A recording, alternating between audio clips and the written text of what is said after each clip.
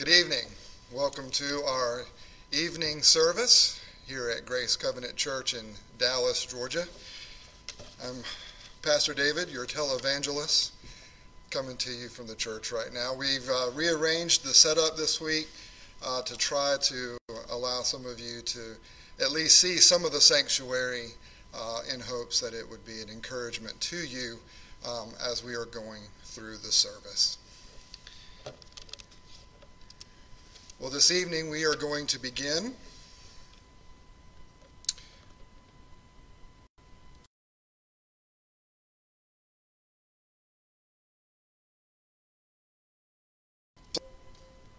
Don't know what that was. Hear now the words of our God. I lift up my eyes to the hills. From where does my help come? My help comes from the Lord who made heaven and earth. He will not let your foot be moved. He who keeps you will not slumber. Behold, he who keeps Israel will neither slumber nor sleep. The Lord is your keeper. The Lord is your shade on your right hand. The sun shall not strike you by day, nor the moon by night. The Lord will keep you from all evil. He will keep your life. The Lord will keep your going out and your coming in from this time forth and forevermore. This evening, I want us, in response to this beautiful psalm that reminds us of our ever-vigilant God who is always there watching, he is always there guarding, and he is always there keeping us because he never sleeps and he never slumbers. Let us respond this evening by reflecting upon the beautiful words of the great hymn, The God of Abraham Praise. The God of Abraham praise, who reigns enthroned above, ancient of everlasting days, and God of love. Jehovah, great I am, by earth and heaven confessed. I bow and bless the sacred name, forever blessed.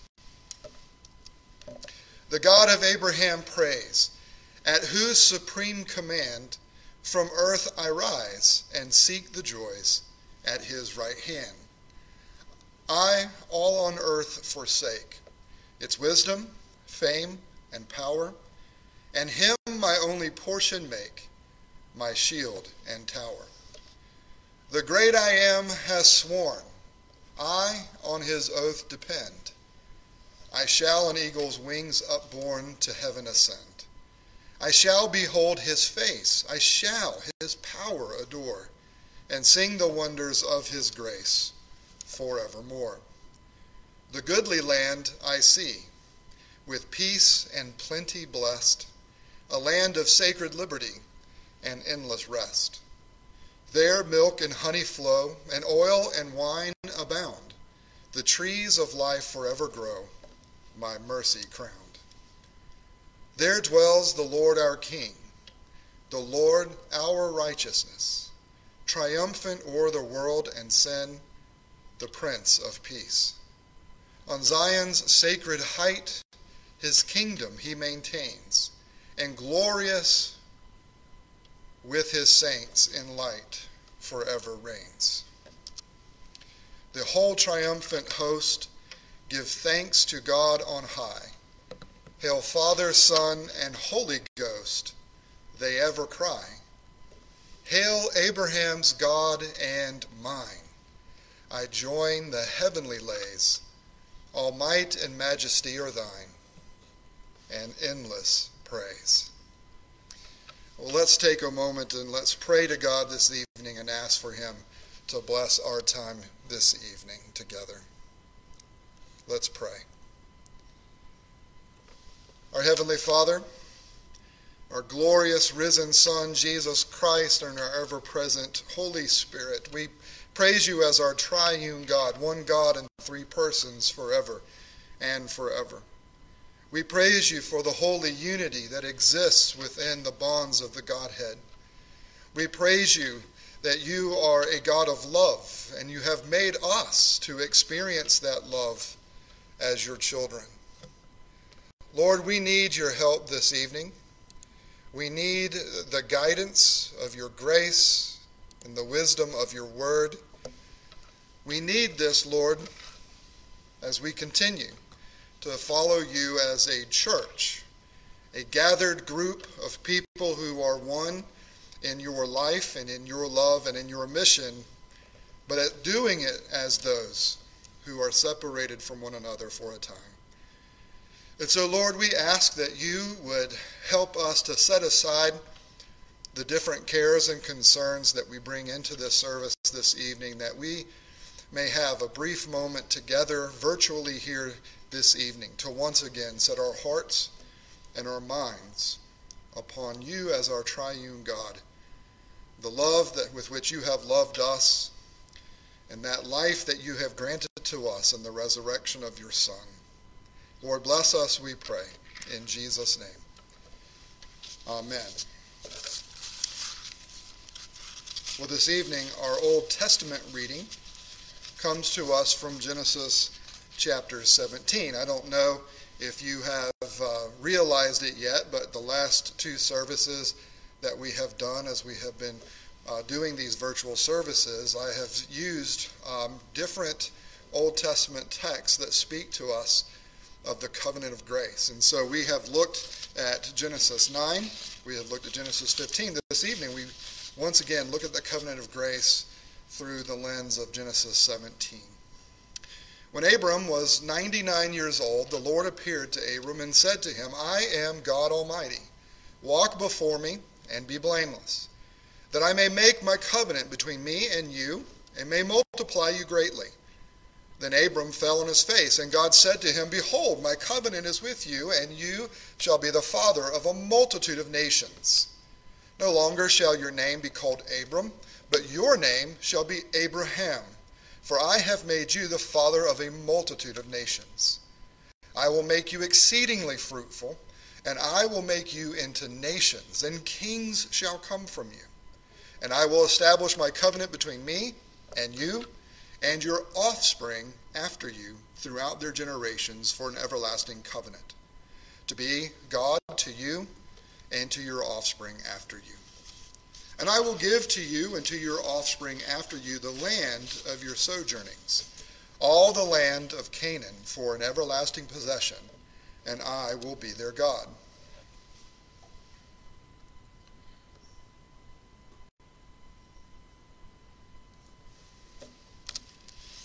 And God said to Abraham, As for Sarai, your wife, you shall not call her name Sarai, but Sarah shall be her name.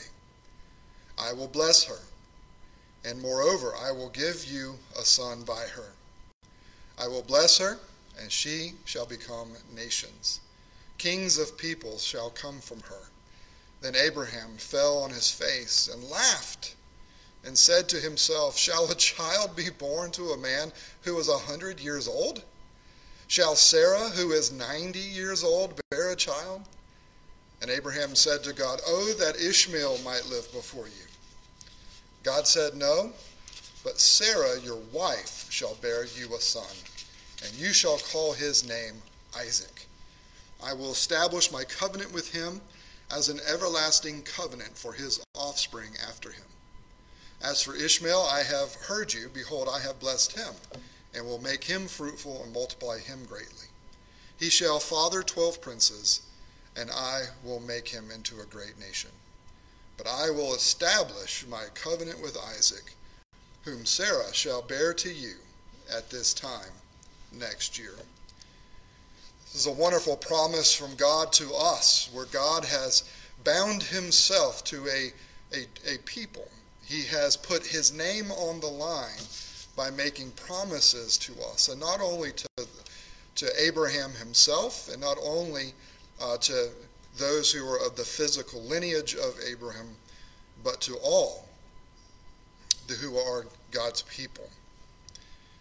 In the Gospel of John, for our gospel reading, listen to this exchange between Jesus and those who were asking him questions.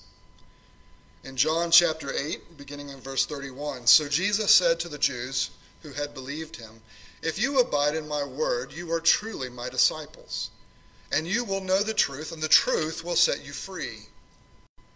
They answered him, "We are offspring of Abraham and have never been enslaved to anyone. How is it that you say you will become free?"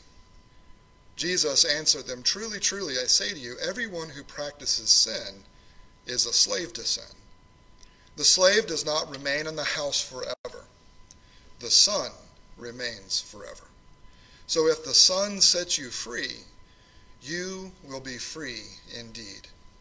I know that you are offspring of Abraham, yet you seek to kill me, because my word finds no place in you. I speak of what I have seen with my Father, and you do what you have heard from your father." This is a sobering passage from Jesus Christ that reminds us that the covenant promise of God is not tied to a physical lineage. It is not tied simply to what family you are born into, but that God's covenant promises are tied very specifically to his Son, Jesus Christ, and to all those who are united to Christ by faith. It's very easy for us at times to take for granted what it means to be a child of God, or to be a part of his family. And sometimes it can be very easy to rest and to be assured for the wrong reasons. And so this evening, we're going to take a few moments to confess our sins. We will once again have a time of silent confession, and then I will confess sins for our congregation together momentarily. Take a moment now in private prayer.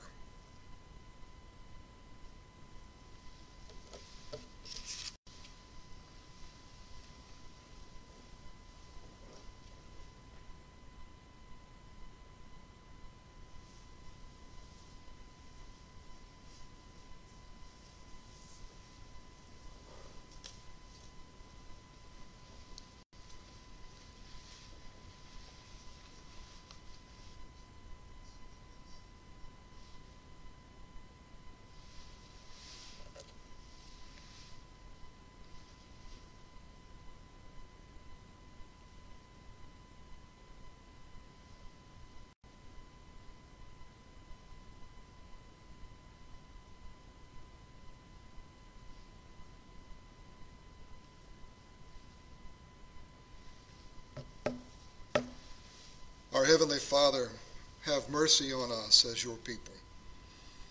We confess this evening how easy it is to forget your covenant promises, especially to forget the seriousness of what it means for you to have bound yourself to us, for the eternal God to have bound himself to a finite people, to have bound himself to a sinful people.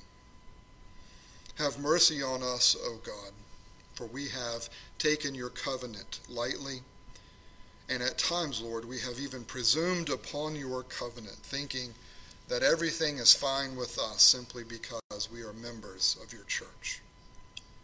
This evening we ask, Lord, that you would help us to be reoriented to what it means to be your covenant people, that you would forgive us for taking your covenant lightly, and that you would forgive us, Lord, for presuming upon your grace.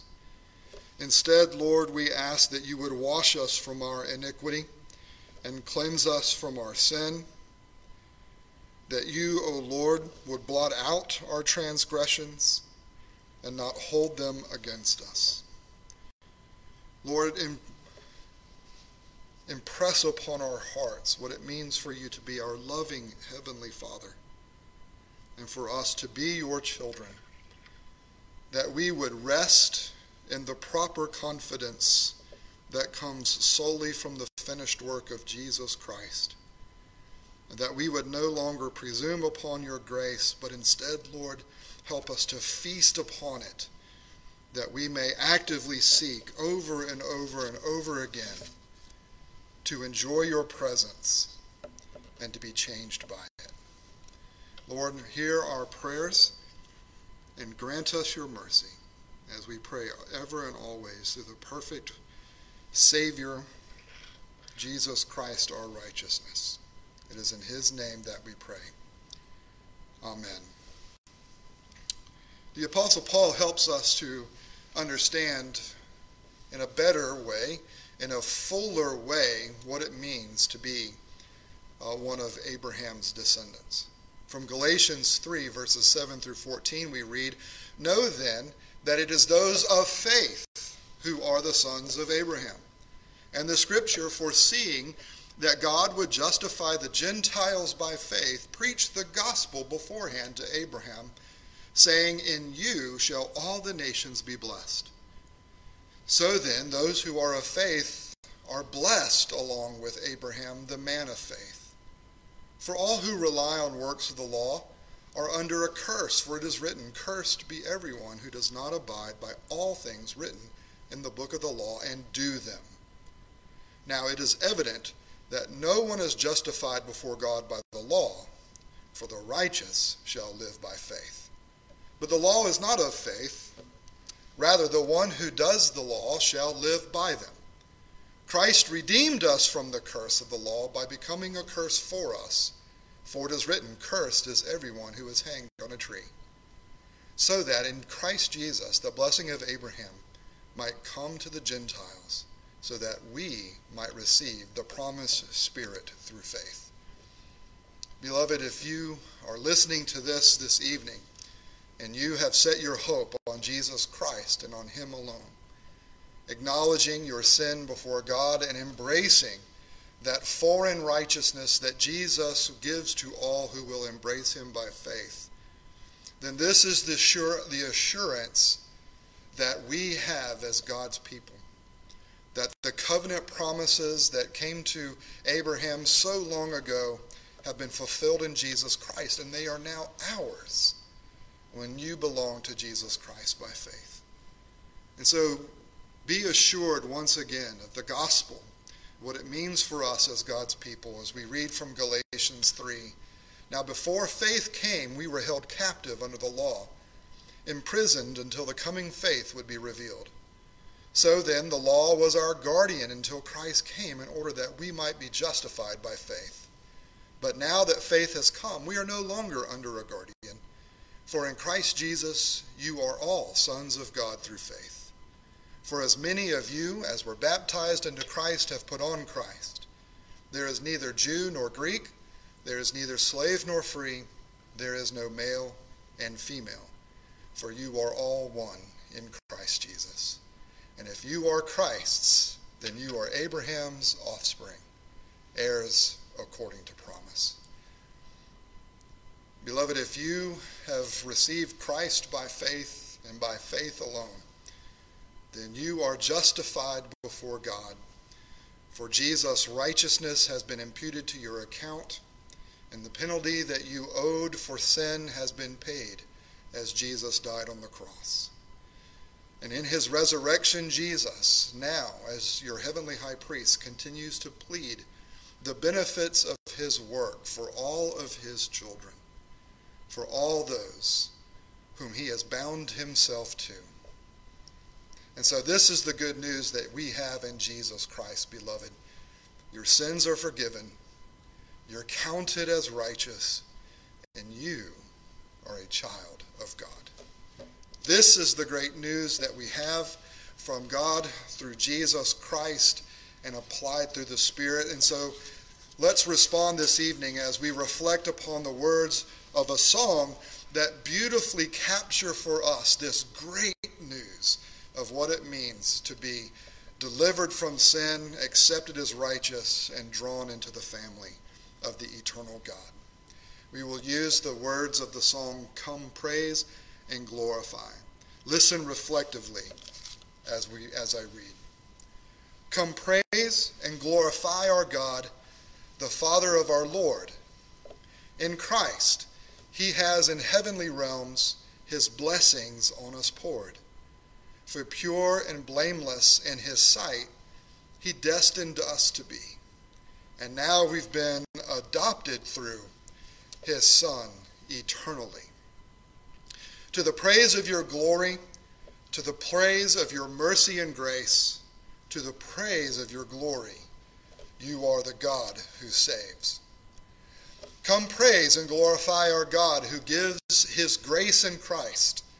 In him our sins are washed away, redeemed through sacrifice. In him God has made known to us the mystery of his will, that Christ should be the head of all, his purpose to fulfill. To the praise of your glory, to the praise of your mercy and grace, to the praise of your glory, you are the God who saves. Come praise and glorify our God, for we've believed the word, and through our faith we have a seal, the Spirit of the Lord. The Spirit guarantees our hope until redemption is done, until we join in endless praise to God, the three-in-one. To the praise of your glory, to the praise of your mercy and grace, to the praise of your glory, you are the God who saves. What a beautiful story that we have in Jesus Christ, not only in terms of a general offer, but a specific fulfillment of God's covenant of grace. Well, this evening, for a short devotional, I want us to look at Mark chapter 6. Mark chapter 6. This past Wednesday evening, we had a virtual prayer meeting. We did it through Zoom. That link was sent out. It was sent out probably a little late for some of you, but we will be doing that again this coming Wednesday evening. So be looking for that link tomorrow so that you have plenty of time to be able to install Zoom either onto your computer, your smartphone, your Chromebook, your iPad, whatever it is. There are so many different venues, and what it does is it provides us a face-to-face opportunity to interact with one another, and it was fun to get to see some faces and to hear some voices. And during the prayer time, Jesse Bodie, in his prayer, he really emphasized asking the Lord for the peace of Jesus Christ, and it clicked with me as he was praying that this passage here in Mark 6, which is a passage in which the peace of Christ is not just described, but it is set into this beautiful setting that provides us a very tangible way of grasping hold of that peace. The title of the homily this evening is Pondering the Bread. Now, just to set up the context before we start reading, this is the passage that follows immediately after, in the Gospel of Mark, Jesus' feeding of the 5,000, where he miraculously takes bread and fish, and he multiplies them so that thousands upon thousands are able to eat and to be nourished, as they were those who had grown weak because they had come out to see and to hear the teaching of Jesus Christ. This was a miracle that he exercised as not only a demonstration of his lordship, but a demonstration of his mercy, of his grace, a demonstration that the realities and the needs of this world are important, even if they're not ultimate.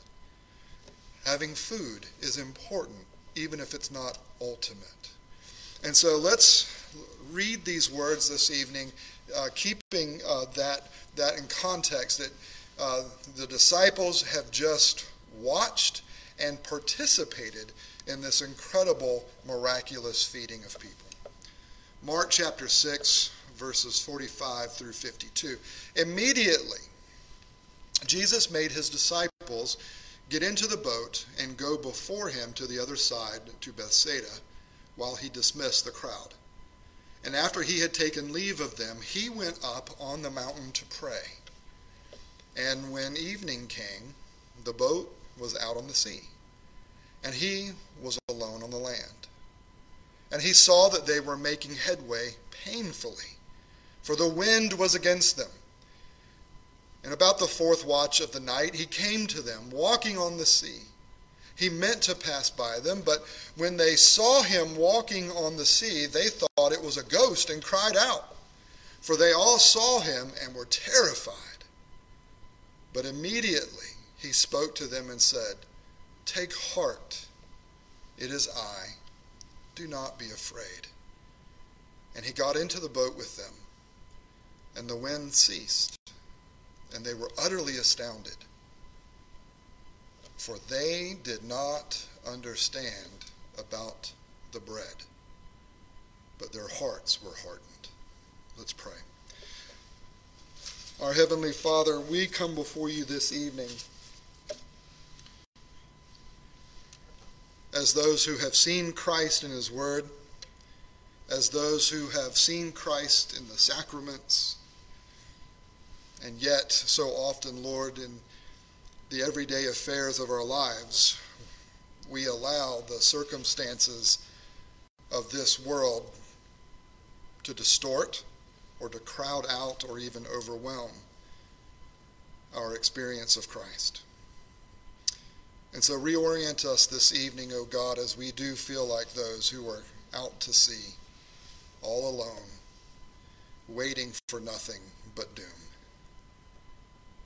O Lord, help us to hear once again to take heart, not to be afraid, for you are with us. In Jesus' name we pray. Amen. As I was saying about Jesse's prayer the other evening, he set this peace of Christ over against the fear that people are experiencing. And that is exactly what is happening not only right now, as people continue to experience the negative effects of this rampant disease right now. As they experience it, those experience it with their health if they have contracted it. Those who have experienced it financially because of not being able to work. Those who have experienced it emotionally because they are watching loved ones who have caught it suffer. Those who have suffered psychologically because of the necessity of social distancing right now, which is helping to, we pray, stop the spread. But at the same time, it has a negative effect for people who feel lonely. There's a lot going on, and it's hard for any of us to say that we haven't felt the impact.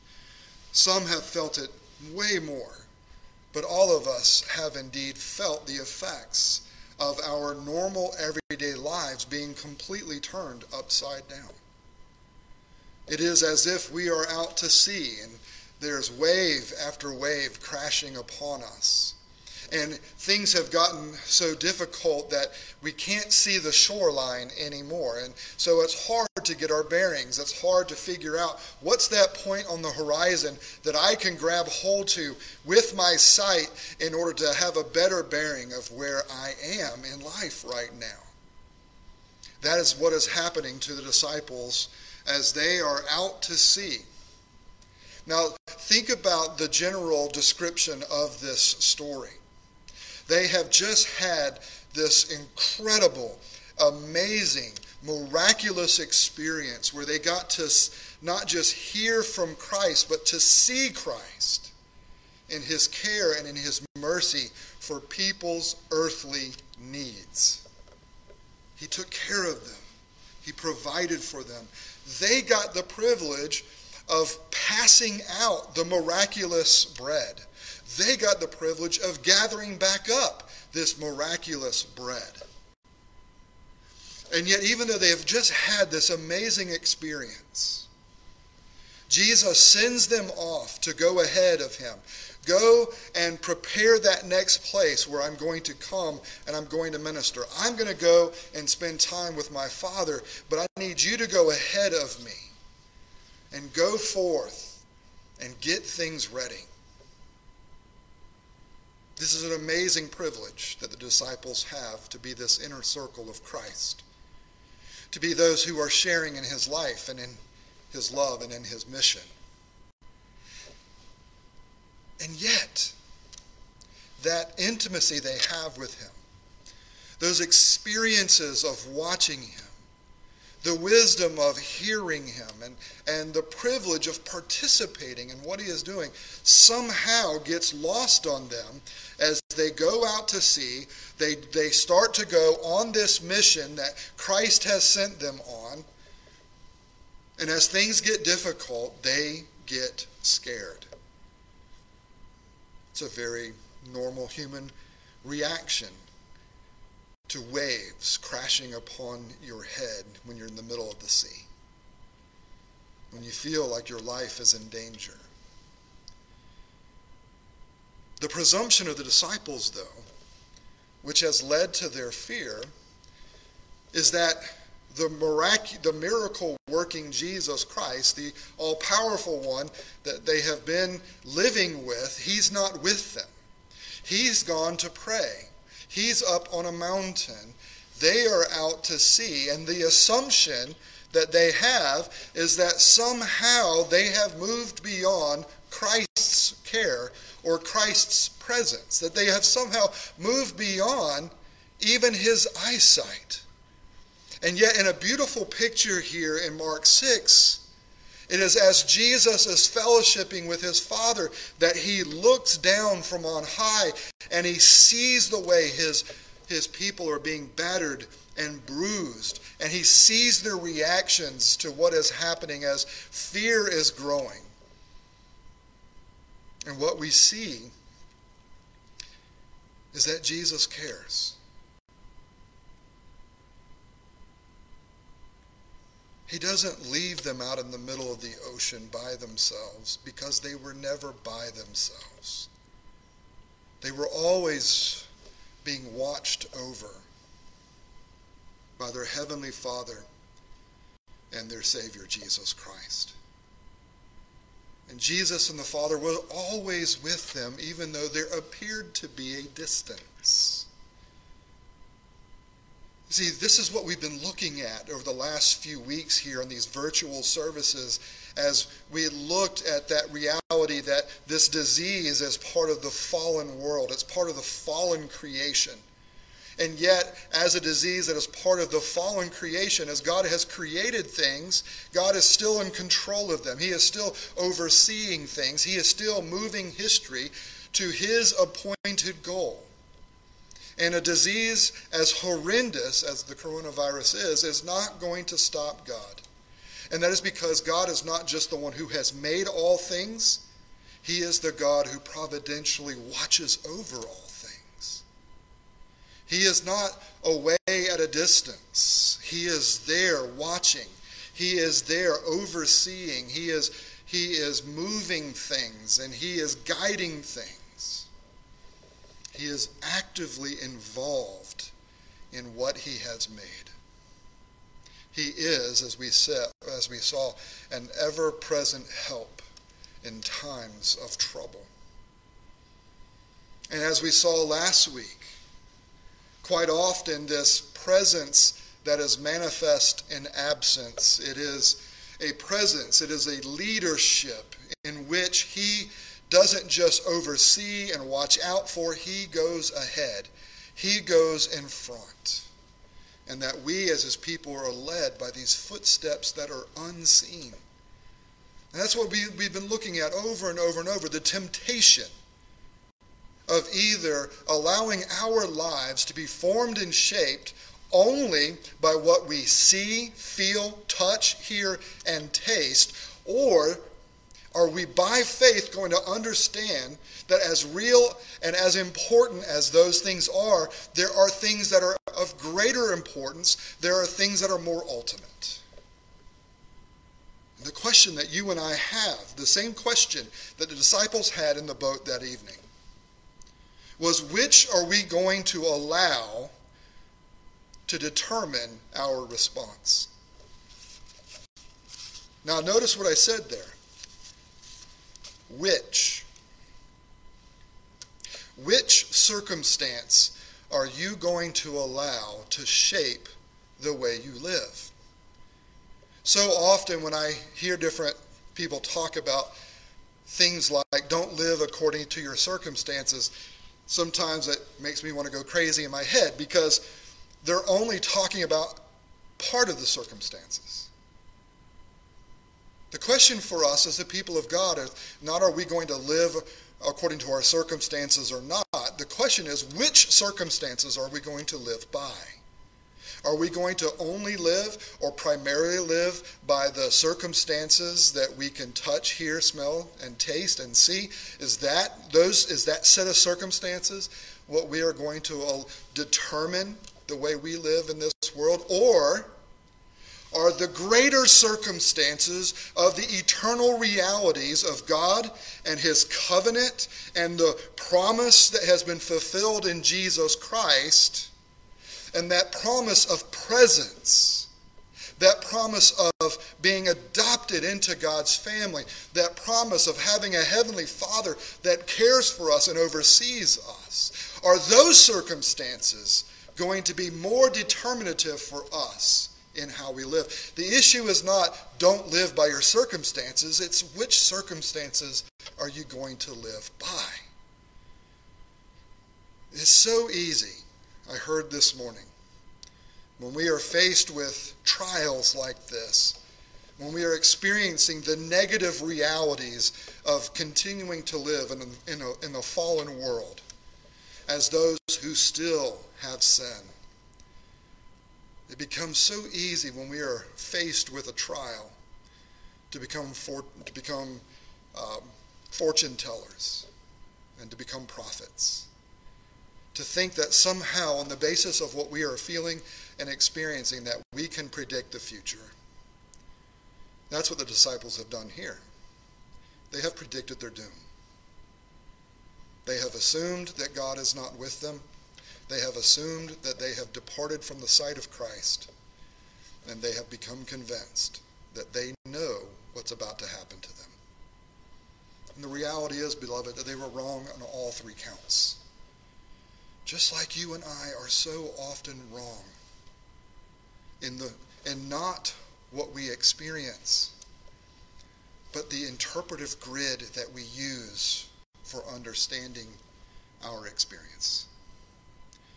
Beloved, the greater reality that this text sets before us is not simply that Jesus is on a mountain watching his disciples as he has sent them off on a mission, but Jesus watches over us from the heavenly places as he lives at the right hand of the Father, as he lives in constant prayer with his Father, praying even for us.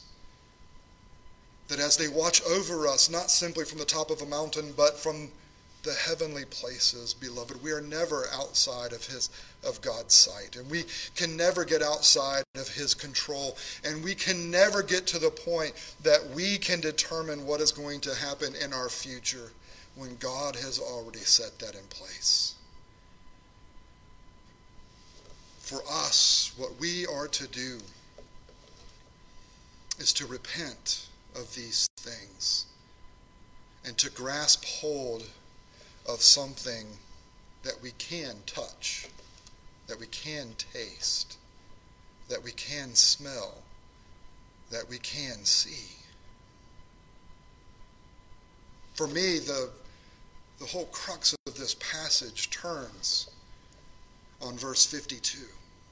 This strange statement. This is not just simply an encouragement to take heart, be not afraid, Christ is with us. But notice the weird statement in verse 52. They were astounded. And the reason that they were astounded that Christ, or first of all, what were they astounded at? They were astounded that Christ was appearing to them walking on the water.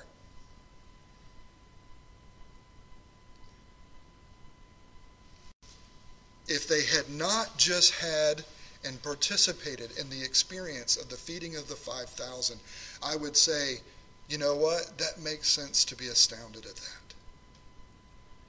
But notice what the text says. They're astounded at that because they didn't understand the bread. They didn't get it. They had seen it. They had participated in it, but it had not sunk into their guts. They had not reflected on it. They had not allowed the feeding of the 5,000 as they watched Jesus hand out this food, as they gathered up the scraps. They had not allowed that to sink into their guts and become the more determinative circumstance for how they were going to follow Jesus Christ. They didn't get it because they didn't spend time reflecting and pondering. Their hearts, we are told here, were hardened. This does not mean that they were unbelievers. It just means that their hearts were not able to grasp the realities of what they were experiencing. They weren't able to really embrace and understand and perceive and then live their lives according to the greater, more ultimate circumstances that were bursting into their lives through the supernatural, miraculous presence and activity of Jesus Christ. Beloved, we as a church, we practice the Lord's Supper, where we, here at this church, month after month, at other churches I've pastored, it's been week after week, but we handle a bread. We handle a bread that is consecrated for a specific purpose in presenting to us the presence and activity of Jesus Christ. Not simply what he did in the past, but what he is still doing right now and what he is going to do in the future. And we hold that bread, and we can break that bread, and we can smell that bread, and we can taste that bread. We can see that bread, and it is a token to us and to our senses that Jesus Christ is with us, even though it appears that he is absent. And so, beloved, as we continue to follow Christ in this weird time, where we feel the greater, more acute awareness of distance. Distance from Christ, distance from one another as we're practicing social gathering. Let me encourage you to take time this week and reflect on and ponder the last time we received communion. And the time before that, and the time before that, and the time before that. And let the reality of the bread and the presence and activity of Jesus Christ sink deeper and deeper and deeper into your gut. Not just through the food you ate, but through the realities that the food is communicating. Let that sink into you so that you can remember what it was to touch and to see and to smell and to taste that bread. And to know that God's covenant promises, this covenant of grace whereby he has bound himself to us, he has fulfilled through his Son, so that we are no longer slaves to sin. This is not simply talking about the penalty of sin. We're talking about sin's power. As God's children, we are no longer under sin's power. We no longer have to fear when fearful things are present. But even if we do respond with fear, we certainly do not have to remain frozen by that fear.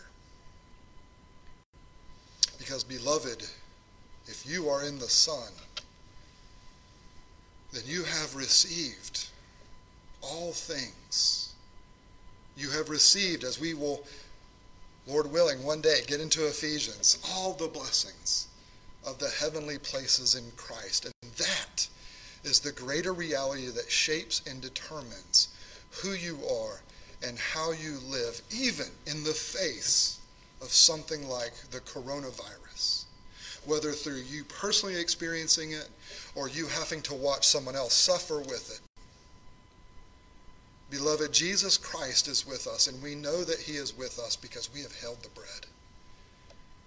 Beloved, Jesus Christ is actively engaged with us, and we know that he is actively engaged because we have received the bread. Beloved, Jesus Christ is watching over us this evening, praying for us to his Father, and we know that because we have received the bread. And so in your response to coronavirus this week, continue to embrace the covenant promises of God and reflect on something concrete. Reflect on something you have held. Reflect on something that you have smelled and have tasted. Ponder, beloved, the bread. Let's pray. Our Heavenly Father, it is so easy in times like this to allow lesser things to become more ultimate. And so help us, O Lord, to affix our faith on the greater circumstances and not to give in to setting them on the lesser. Lord, help us to embrace the greater reality, the fuller reality, that heaven itself and the realities of the eternal triune God have come to us in the person and work of your Son, Jesus Christ. Oh Lord, we give you all thanks for your goodness and your loving kindness, that you do care about our earthly cares, our earthly concerns, our earthly problems. You care not only for the eternal and the spiritual, but you do care about the temporary. You care about the finite. And so we pray, O Lord, this evening as your people, that you would continue to manifest your goodness and your mercy to the congregation here of Grace Covenant Church in Dallas. We praise you, Lord, that so far we have not received any reports of our members becoming sick with coronavirus, and ask that you would continue, Lord, to protect us, especially protecting those who are more weak and those who are at greater risk.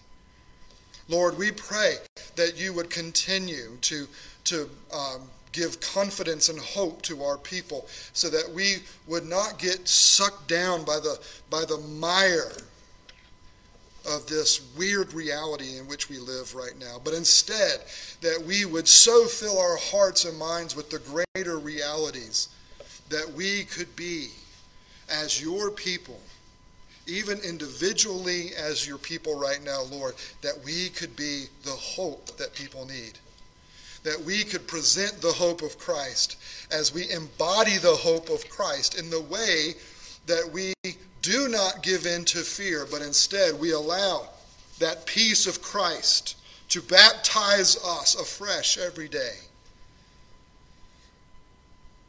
Lord, we pray that as your people, you would continue to provide us and that we would take those opportunities to serve you and to serve our neighbor in the name of Jesus Christ. We pray, Father, not only for this church, but we pray for all the churches. We pray for all the ministries. We pray for all the missionaries, both here and around the world, that are striving to be light in the midst of this darkness. Father, grant to them what they need physically, what they need for food and clothing, what they need with regards to money and support. Grant them what they need, Lord, emotionally and spiritually as they are away from family members, as they are living in foreign lands. Give them what they need, O Lord, through that presence of Jesus Christ and his active presence, Lord, as he watches over those whom he has sent on mission. Lord, we pray for the sick this evening. We pray especially for those who have contracted the coronavirus, and we ask, Lord, that you would be pleased to ease their symptoms and that you would be pleased, Lord, to bring many through that sickness back to health. And we pray, Lord, and ask that if it be your will, that you would bring this to an end, that you would provide those who are doing medical research the wisdom that they need to develop medicine to help us fight this. But that, Lord, as you work through them, that we pray and ask that you would just cause this to finally flatten the curve, that we may move forward as a society, and as we might come to grips with the new reality in which we live for the foreseeable future. Lord, we pray for the medical personnel who are taking care of people, who are watching over people. And we ask that you would give them the strength and the energy that they need to continue to press forward on these front lines of dealing with this illness. But Lord, we pray for the medical system itself, as there are more illnesses and there are more diseases, there are more things to deal with than just coronavirus. Lord, we pray for our governing officials, and we ask that you would grant them wisdom, that they would be humble and seek your face, that they would pray, Lord, and that we pray that they would come to the end of their ropes, that they would not rely on themselves, on their own strength and their own wisdom, that they instead, Lord, might come to the end of themselves and call out to you. Lord, we need wise governance right now. But we also need, Lord, a citizenry that will respond. And so we pray, Lord, that you would help people to take this seriously, and that we might strive to love our neighbor as ourselves. Lord, we pray for those who are suffering emotionally and psychologically because of the social distancing. We pray, Lord, that you would find ways for us as your people to seek out and to find those who are lonely, that we could bring to them a comforting word, that we could bring to them the comfort of Christ. We pray for those especially, Lord, who don't know you, that this would be a time, Lord, where you would show yourself through a church that responds with love and with courage. We pray, Lord, that you would grant our members opportunities to share our faith because they see our hope. And Lord, we pray for all of these things, always remembering that Christ prays for us and that he has taught us how to pray when he said, "Our Father, who art in heaven, hallowed be thy name. Thy kingdom come, thy will be done on earth as it is in heaven. Give us this day our daily bread, and forgive us our debts as we forgive our debtors. And lead us not into temptation, but deliver us from evil. For thine is the kingdom, and the power, and the glory forever. Amen." Well, let us respond this evening by reflecting on the words of the hymn, "Guide me, O thou great Jehovah." Listen to the end of this first stanza and be encouraged. Guide me, O my great Redeemer, Jehovah, pilgrim through this barren land. I am weak, but you are mighty. Hold me with your powerful hand. Bread of heaven, feed me till I want no more. Bread of heaven, feed me till I want no more. Open now the crystal fountain where the healing waters flow. Let the fire and cloudy pillar lead me all my journey through. Strong deliverer, ever be my strength and shield. Strong deliverer, ever be my strength and shield. When I tread the verge of Jordan, bid my anxious fears subside. Death of death and hell's destruction, land me safe on Canaan's side. Songs of praises, I will ever sing to you. Songs of praises, I will ever sing to you. Well, let us renew our profession of faith. We have heard from the Lord, we've been renewed in the gospel, and we've been encouraged to live out that gospel as we respond to what's going on around us, not according to the circumstances of this world, but living according to the circumstances of the world that has come in Jesus Christ. To renew our profession of faith this evening, we will use words from Psalm 121 and Psalm 4. The last lines coming from Psalm 4, appropriate as it is evening. Let's profess our faith. Our help comes from the Lord, who made heaven and earth. He will not let our feet be moved. He who keeps us will not slumber. Behold, he who keeps Israel will neither slumber nor sleep. The Lord is our keeper. The Lord will keep us from all evil. He will keep our lives. The Lord will keep our going out and our coming in from this time forth and forevermore. You have put more joy in my heart than others have when their grain and wine abound.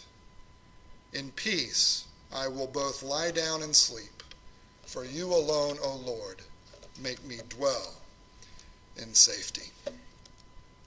Well, glory be to the Father, and to the Son, and to the Holy Spirit, as it was in the beginning, is now, and ever shall be, in a world without end.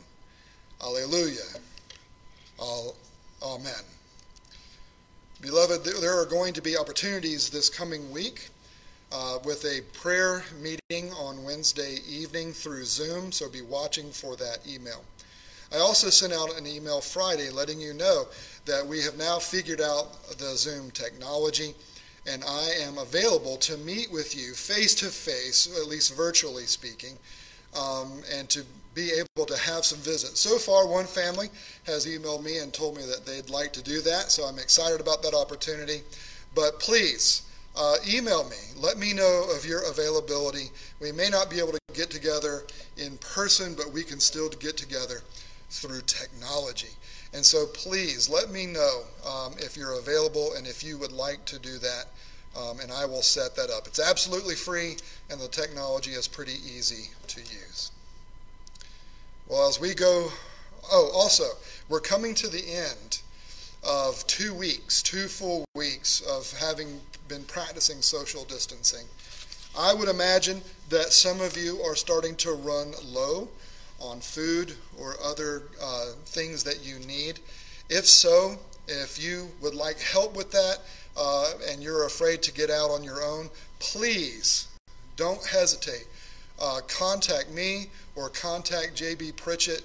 We have people here at the church that have already said they're looking for ways to help and to serve. If you need someone to go to the store for you, let us know and give us that privilege of serving you and helping you out. If you need something else, please don't hesitate to reach out to me or to the deacons. Let us take care of you in ways that we can as we continue to try to move forward as God's people. Well, as you go forth as God's people,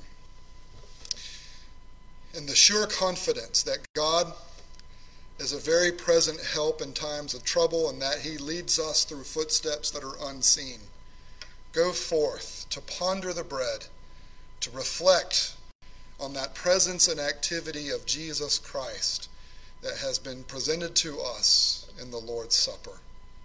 Go with his blessing, receive it in the name of the Father, Son, and Holy Spirit. Now may the Lord of peace himself give you peace at all times in every way. The grace of our Lord Jesus Christ be with you all. And all God's people said, Amen. I think I heard it. Good night.